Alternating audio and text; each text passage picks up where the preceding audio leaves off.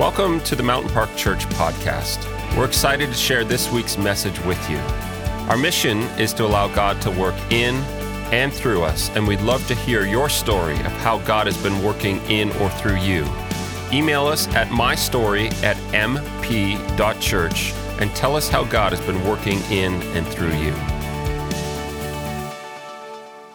Hey guys, so good to be with you again. It's been a couple weeks since I've been able to preach, and I'm just excited to be able to unpack God's Word today together. It is Palm Sunday, and so we are going to unpack the triumphal entry. I believe the Lord has a word for us, and so I just want to begin by just positioning ourselves to receive from the Lord. And so, Lord, we just, we take a breath. God, we love you. We invite you to speak to us. Lord, let it not be the words of man, but let it be your words speaking to our hearts. Transform us, Lord. We don't want just information. We want to be transformed by your word. We invite you, Jesus, to be with us and to form us into your likeness. Amen. Well, thanks so much for being here. It's so great that we're able to be a church and be at different places and be able to just still come together and unpack God's word. And so if you have your Bible with me, let's go ahead and look at the triumphal entry. We're going to take a look at John's version in the Gospel of John, chapter 12. And so go ahead and turn to chapter 12, verse 12, and then I will read it to you. The next day, the news that Jesus was on the way to Jerusalem swept through the city. A large crowd of Passover visitors took palm branches and went down to the road to meet him. They shouted, "Praise God! Blessings on the one who comes in the name of the Lord. Hail to the King of Israel." Jesus found a young donkey and rode on it, fulfilling the prophecy that said, "Don't be afraid, people of Jerusalem. Look, your king is coming, riding on a donkey's colt." And so we just wanted to really look at this passage today and unpack the idea of what does it mean to truly worship Jesus. Palm Sunday is all about the triumphant king entering Jerusalem and then worship him as he is worthy of. But isn't it interesting when we talk about worth? Worth is about what you place on something. Do you make it valuable? I remember being in college and I lived in a house of someone from the church. I moved to Florida, and to save us money, they actually let us just have a room for free, room and board. And I needed a bed frame to sleep on. And so one of the pastors from the church, she gave one of her bed frames to me so that I could sleep on it. And I remember that I had it the whole year. Then I moved out into my own place, so excited to be finally a grown-up and living in my own place. And so I actually moved the bed frame to the loading dock of the church and left it there in my excitement to move out on my own. And it had been 3, 4, maybe 5 months. The lady came to me and just said, "Hey, do you have the bed frame? I'm just wondering if you're still using it. If not, could I have it back?" And in that moment, I kind of had this I hadn't thought about that at all for the last too long. And so I was like, yep, totally. I'll let you know. And then I literally ran to the loading dock to find out if it was still there. And to my sadness, it was not. Somebody, I'm pretty sure I know who it was. I won't use their name, but I'm pretty sure someone took it and is using it still. So I had to sheepishly go to her and just sit in her office. I could still see it in my mind's eye. It was probably 13, 14 years ago. And I sat down, said, "Hey, I moved it into the loading dock and I lost track of it and I've lost it." Super awkward. She was silent. There was nothing going on. And so I was, one thing I do to bring a lightness to a heavy conversation is I like to make jokes. So I made a joke and I said, well, I mean, at least it's not an heirloom. And she looked at me with a little bit of sternness, but also grace. And she looked at me and said, actually, it was my grandmother's. It's over 100 years old. And I was like, and had nothing to say. See, because the truth was, for me, it was just a bed frame. It didn't have much value. You know, I was like, bed on the floor, bed in the frame, not a big difference to me, whatever. But for her, it was her grandmother's and had been in their family. She wanted to give it to her granddaughter. And this punk from Canada loses it and makes a joke about it because I didn't understand its value. But I think so often when it comes to Jesus, yes. We're Christians, and so we say the value of Jesus is the highest, and we say it, and we somewhat believe it, but so often in our worship, we actually don't portray it. Right? Like we so often will give the right words, but we won't give the heart, the depth of the worship owed to Jesus. The King of Kings, the Lord of Lords, the one who died on the cross for our sins. He rose again and is seated in heaven with all authority in heaven and on earth. And sometimes, you know, our worship is average. You know, we are not engaged, or maybe we don't like the song as much. And so it's not quite there. And so I actually want us to not just look at the triumphal entry. It's interesting. For a different sermon, I was studying another story, and I didn't realize until I read John's account that he puts them together. He puts the triumphal entry the next morning after Mary anoints Jesus' feet at the dinner. And so I want to read that with you. So let's go ahead and look at John 12, and then we're going to unpack the differences between the two people. 6 days, this is verse 1, chapter 12. 6 days before the Passover celebration began, Jesus arrived in Bethany, the home of Lazarus, the man who had raised from the dead. A dinner was prepared for Jesus' honor. Martha served, and Lazarus was among those who ate with him. Mary took 12-ounce jar of expensive perfume made from the essence of nard, and she anointed Jesus' feet with it, wiping his feet with her hair. The house was filled with the fragrance. But Judas Iscariot, the disciple who would soon betray him, said, "This perfume was worth a year's wages. It should have been sold and the money given to the poor. Not that he cared for the poor. He was a thief, and since he was in charge of the disciples' money, he often stole some for himself." Jesus replied, "Leave her alone. She did this in preparation for my burial. You will always have the poor among you, but you will not always have me." I want to talk today simply about this. What is true worship? You know, does it look a certain way? You know, is it more Pentecostal or more Baptist? Is hands raised really the sign of worship? Is it on your knees? Do you have to do a certain thing? Is it a certain style of music? And I want to talk about really what is the heart of true worship. The outward expression is simply about the heart of what's going on. So what's the heart of true worship? And we actually see this in these two stories. We see two different responses to Jesus. So I want to look at there's three contrasts. First, this, costly versus convenience. Is it costly or is it convenient? Look at this woman, Mary. She goes and brings a costly gift. I was reading some commentary about this gift that she brought, a year's wages, which seems like, you know, that's a lot, but back then it's not that. They said we couldn't really understand the worth and the value of having that amount of money just sitting around.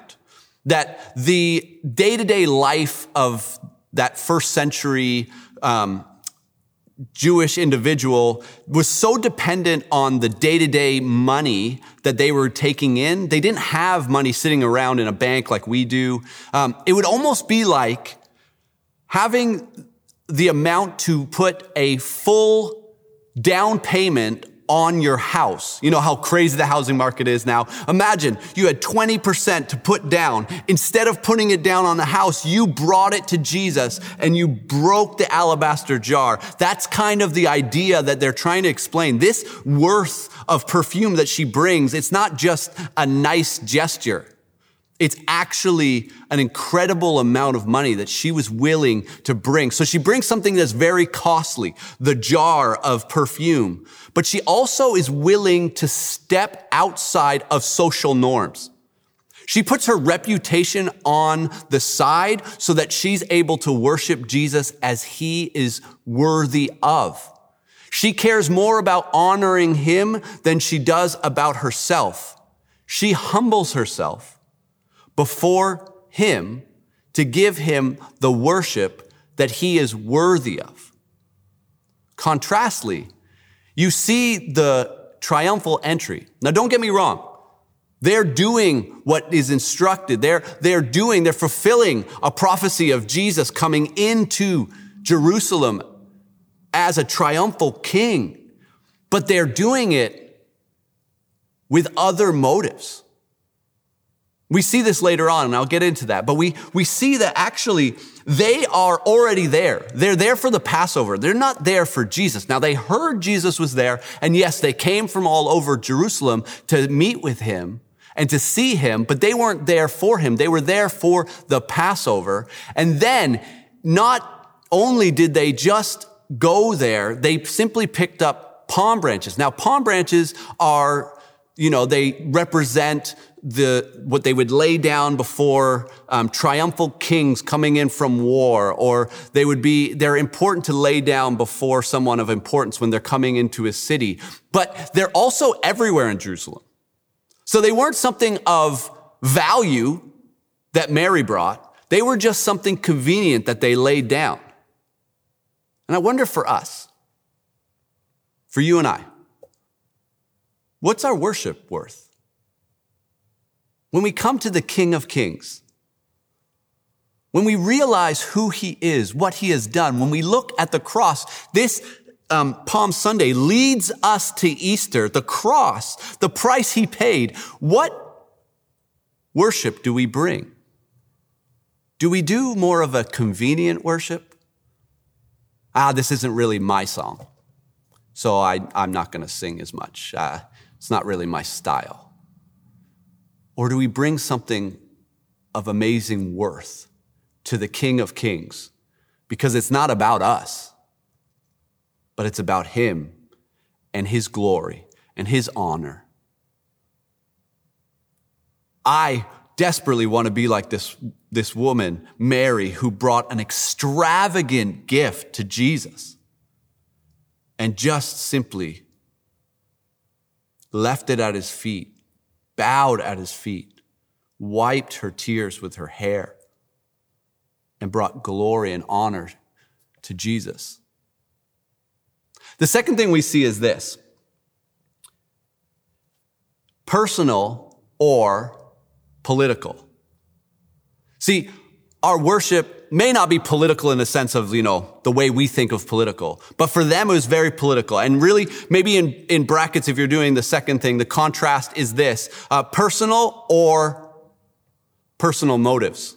Look, when my kids come to me as a dad and I know that they just want to be with me, it's so great just to hold them, snuggle them. It's so sweet. My little Rosie, she's 2.5. We're training her to not need diapers through the night anymore. And so I wake her up about 10 o'clock and I take her to the bathroom. Super annoying, but also super amazing because she's so snuggly. And she always says, Daddy pillow, Daddy pillow. And so that is just this authentic moment of me laying down with her and scratching her back for 2 or 3 minutes. And she just wants me to be near her. But also, there's personal motives sometimes. I got my little Adelaide. She's just turned 5 and it's March Madness and I love basketball. And she's like, Dad, can we watch basketball?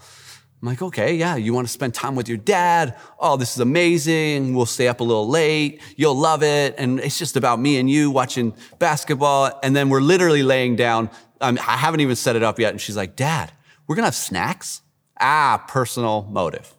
So you want to hang out with me so you can have snacks, which is honestly one of the best points of watching sports. But it is clearly that, she wanted the snacks and loved spending time with me with the bonus of snacks. And so often we can do this with Jesus, right? Like we can have this personal motive where we come to him, we ask him for things, but really it's for our own benefit.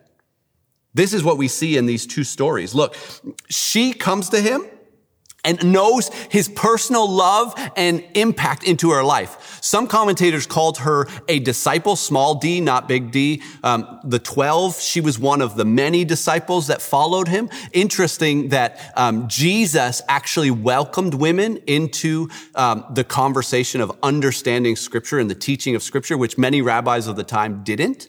But she understood, Luke 10 talks about when she sat at his feet and understood the value of just simply being near Jesus. Not even just that. She understood his grace and his touch of miracle. Not personally, but her brother died, was in the grave, and Lazarus rose because Jesus called him forth. She was mourning, and yet he did the miracle, and she got to see the miracle right in front. So to her, she knows who Jesus is, and she is so personally involved with him in a honorable way. Sometimes people can make crazy allegations of how it was intimate love and maybe it was inappropriate. That's not even close. That's a wrong understanding. It was an intimate love of a Savior.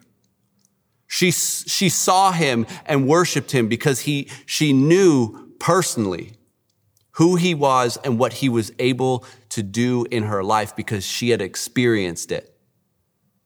She had experienced the life transformation of Jesus Christ. But see, we have the crowd. And the crowd says all the right things. Read it. Praise God. Blessings on the one who comes in the name of the Lord. Lord, hail to the King of Israel. Crazy. That is good. That is a good. It's a Psalms. It's a proclamation of who he is. And yet they miss it. Less than a week later, the same crowd yells, crucify him. The crowd of people came to him to bring him in as their king. But see, here's the difference. Both groups, Mary, individual, the group that brings him into the triumphal entry, they both worship him outwardly. But the motives are different. Personal, out of love, great affection because of the life change that has happened. And personal political motives. This is our king, like David, who will overthrow these oppressors, the Romans, that we are sick and tired of. This is our king who will bring military might and crush the Romans and give us back our land. Yeah, he's the king as long as he does what you want. How true is that in my life? When I worship Jesus, I want to make sure I worship him because of what he has done for me on the cross, the transformation, the healing that he has done for me. But how easy it is to shift into the personal motives and make it about, I'm going to do this so that you honor me and give me what I want. This is what they do. They honor him as long as he is the king they want. That's scary. But it's in all of us, right? All of us can do that. Then simply, the third one, is this: open eyes or stiff necks. Oh, this story reminds me of the children of Israel. Plagues happen. They are slaves. They come out of Egypt as not just slaves, but really conquering people out of Egypt. Because of the plagues, God shows his power against Egypt. Then the waters part. They walk on dry ground. They watch the waters that they were parted for them crush their enemy. Then they are provided manna from heaven. They see the cloud by day, the fire by night. And yet, when Moses is on the mountain, for too long, in their opinion, they forget. And what do? They carve a god in the form of a cow, a calf. A golden calf is their god that they say brought them out of Egypt. They have forgotten what he has done for them. But this is what the crowd reminds me of. And in that story, God calls the Israelites, you stiff-necked people. Man, what a similarity to the people who come to the triumphal entry for days later, a handful of days later, not even a week. And they go from saying, "Hail the King of Israel," to crucify him, give us Barabbas. They turn on him for a stiff neck because he won't do or be the king they want. Man, our worship is not dependent on if Jesus is the king we want. We must be like Mary. And for somehow, Mary's eyes are open. No, I don't believe that she fully understood what she was doing, preparing him for burial. I don't think she was able to see that. But I do think that she had a glimpse of his messiahship, of he was Jesus Christ, that he was who he said he was. And I think that she saw him for who he was. And in that moment, she was willing to pour out extravagant worship, even at the cost of her reputation, even at the cost of her money. She was willing to say, you are worthy. You are so worthy. Why? Because I see you for who you are, and the value of my reputation, the value of this thing, it doesn't even compare to you, Jesus. Is that our worship? Oh man, I hope that's my worship. As I've been reading this passage, I've been asking, Jesus, help me to be more like this woman who doesn't worry about her reputation, brings things of earthly value that others, even the religious, would say should be sold to the poor or given in a way that, they deem as worthy. I bring it just to you, Jesus, because you are worthy. Wow. Jesus, help me have a heart of worship like Mary, to just kneel at your feet, lavish you. But how do we do that?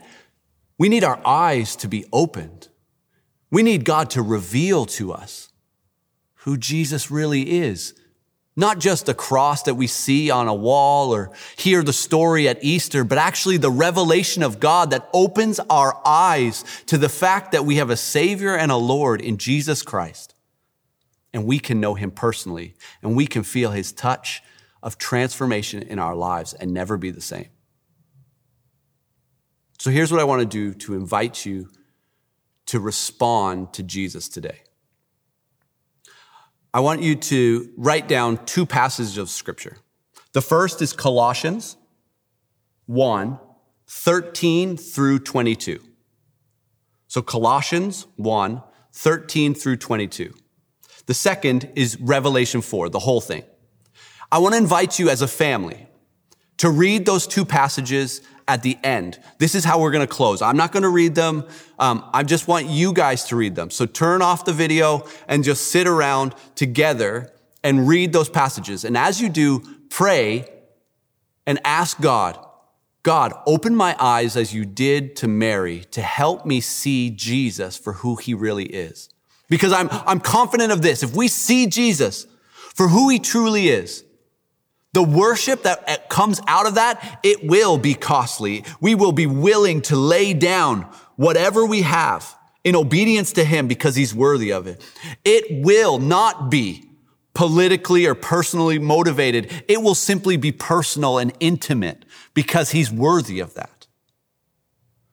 And so I invite you to read those passages. And then I want you, after you read that, if you're on YouTube, go ahead and just pull up a worship video. Right now, I listen to the Josh Baldwin song, My King Forever. I'm not getting any endorsements for that. I'm just saying that that's my go-to song when I want to honor Jesus for who he is. I love the words of that song. And so I invite you, go ahead and pull that up over whatever you do, YouTube or whatever else.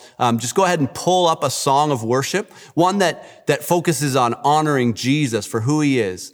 And after you read those two passages, turn that on.